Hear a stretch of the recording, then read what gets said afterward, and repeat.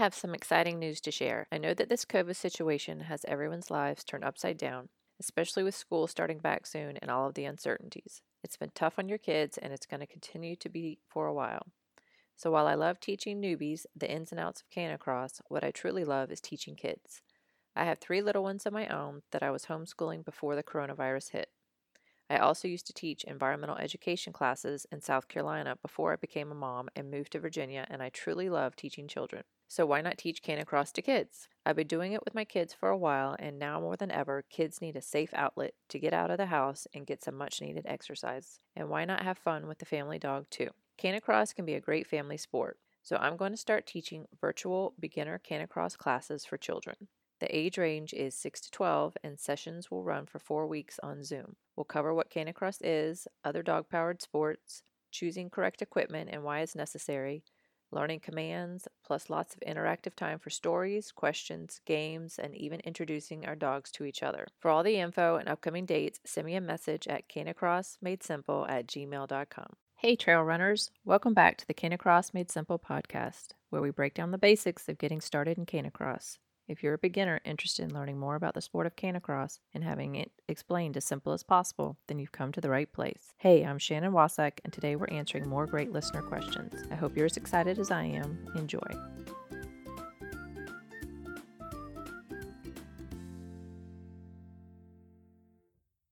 Welcome back to this episode of the Canicross Made Simple podcast, where we break down the basics of getting started in Canicross. I'm excited for today's show. Today's topic is something I see a lot in Facebook groups, so it's something that I really wanted to cover. We're going to talk about reactive dogs and how Canicross can benefit this behavior. I know that this is an issue for a lot of you, so I hope that this episode helps. Before we get into Canicross, let's look a little more into what a reactive dog looks like. The science background in me likes to look at the whole picture and not just at the pieces. So first, let's talk about what a reactive dog looks like. According to the Dumb Friends League website, a quick side note, I don't know why the website is named this, but I thought it had a good explanation, so here we go. I'll link to it in the show notes too. Reactivity is not aggression. Aggression means intent to do harm, and though reactivity can look aggressive in nature when your dog is barking and lunging on leash, there is no intention to do harm. Many reactive dogs live well with other dogs or play well at dog parks because reactivity is just your dog reacting to a specific stimulus. Dogs can be reactive to a variety of different stimuli, like people, other dogs, and bicycles. There are many different reasons for reactivity and different levels of intensity. So why does reactivity occur? Frustration. Some dogs, if restrained by a barrier like a leash or fence, can become aroused or excited at the sight of a person, dog, or object. For example, when your dog is on leash and tries to pull towards a specific stimulus, they're met with attention from the leash, which leads to frustration and escalates the behavior to reactivity. Fear could be another reason. Some dogs become fearful at the sight of a person, dog, or object. This may be the result of a specific scary experience that occurred in your dog's life or due to lack of socialization. Either way, as the person, dog, or object gets closer, your dog is unable to leave due to the leash, which then forces your dog to face the specific stimulus, causing reactivity. Then there's learned behavior. When some dogs see a stimuli, like a person, dog, or object, and proceed to approach but are met with an aversive, like being pulled back on the leash, they may begin to associate the jerk on the leash to the people, dogs, or objects. This results in them reacting to the stimuli when first seen, which often results in more tension on the leash and over time an escalation in behavior to reactivity. So how can you Canicross if you have a reactive dog, and why would you even want to try? One reason is it's a safer outlet for your dog to burn off energy. They're securely attached to you via a bungee lead. The bungee lead is made of elastic that will absorb any jarring movements, which makes it more comfortable for both you and your dog. Once dogs are in the excitement of the run, they also tend to focus more on their job of running with you instead of what usually triggers them. That being said, what are some steps that you can take to help your reactive dog if you're going to try Canicrossing with them? Let's go over a few.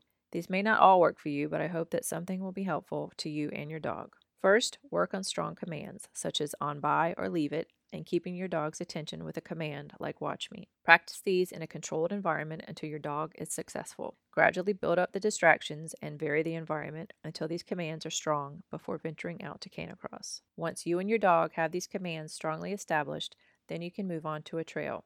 If your dog is reactive to people or other dogs, then start with a trail that is less populated until you're confident that your teamwork is still strong and the commands that you have been working on in the controlled environment are still established. You can also vary the equation by trying to run with a friend and their dog before exposing your dog to unknown dogs or people that you may encounter on trails. If your dog is having trouble, then go back a step and continue working in the controlled environment until your dog is ready.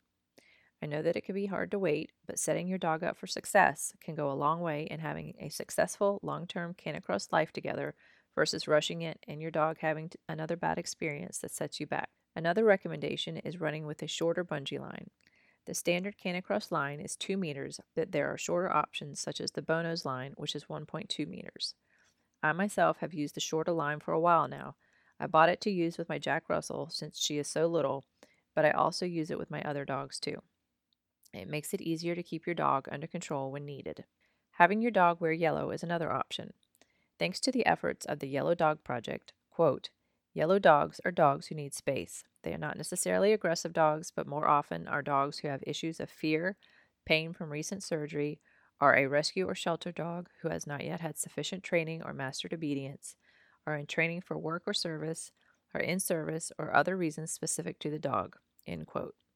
A yellow bandana or yellow bow on the lead are just a couple signs to signify that your dog needs space. I've even seen instances of the dog's human wearing yellow with a clear message on an article of clothing stating, "My dog needs space." Having your dog wear a muzzle is also something to consider. You can Canicross with your dog if they wear the correct type of muzzle. It needs to be properly fitted and have enough room for your dog to pant and drink freely. The Baskerville muzzle is one such example. This is something that should be introduced slowly and in a positive way, but can be a great option for reactive dogs.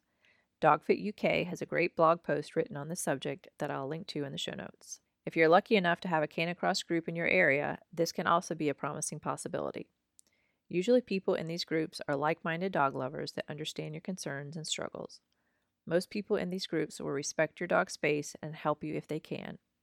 Try running at the back of the group where it would be less stimulating for your dog versus in the middle.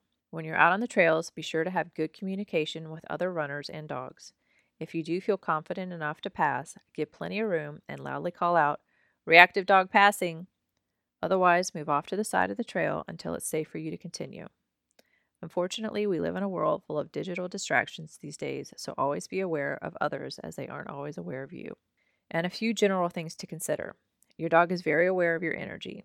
If they pick up on your anxiety, it's probably going to increase theirs. I know that I can feel this with my dogs. So try and remain calm, and hopefully that will benefit your dog's behavior.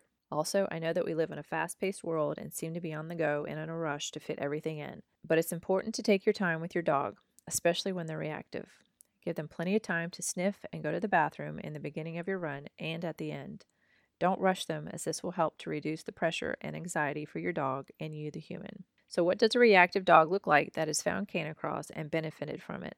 The Dogfit UK blog has quite a few stories highlighting how beneficial Canicross can be for reactive dogs. I'm going to read a couple excerpts from one of their blog posts, and I'll link to it in the show notes as well. Alexis Fisher shares her story about how Canicross has helped her rescue dogs transition from living rough on the streets of Spain to gaining confidence, socialization skills, and ultimately a closer bond with her and her husband. Alexis says, "We invested in animal behaviorists and positive reinforcement trainers to try to help Bert and Vic. It was a very slow process as they had no previous experience of being domestic pets and had pretty much been left to their own devices. They needed toilet training, and Vic was frightened of my husband Matt and would bark every time he moved. They were both very reactive, and I used to dread walking them as I would be pulled down the street with them, lunging and barking at people. Initially, we had no relationship with them outside of the house, and they had such high prey drives and would not make eye contact with us and therefore could not go off lead due to their lack of reliable recall. As the months passed, we improved a lot, but still had issues with reactivity towards joggers and cyclists. Over the last 4 months that we have been attending Canicross classes, we have seen a real change in Bert and Vic's behavior. They are generally more relaxed and affectionate at home and are now able to tolerate joggers and cyclists passing by. I still need to bring them close to me and reassure them, but they are not lunging at every single one they see, which is such a welcome improvement." So there you go. If you have a reactive dog, I hope that this episode has given you some hope and somewhere to start with your dog. I'd love to hear from you and your experience, so please be sure to join our Canicross community at bit.ly/learn Canicross. The safety of you, your dog, and others should always be top priority, so take the time and necessary training to ensure everyone has a fun, safe experience while out on the trails. That's it for today's show. Don't forget to join our Facebook community at bit.ly/Learn Canicross and submit your questions for the show. You can also leave us a voice message with your question at speakpipe.com/Canicross Made Simple, and with your permission, we'll post your question on the show. If you're liking the show, please subscribe and leave us a review so we can spread the word about this great sport. So get those tails on the trails, and until next time, bye for now. Still have questions? If you feel you need a little more one-on-one time, I'm now offering 30-minute coaching, aka strategy sessions, to give you more personalized attention. We'll hop on Zoom and clear up any confusion you're having with equipment, commands, getting your dog to pull, etc. If this sounds like something you need, please email me at canicrossmadesimple@gmail.com and we'll make it happen.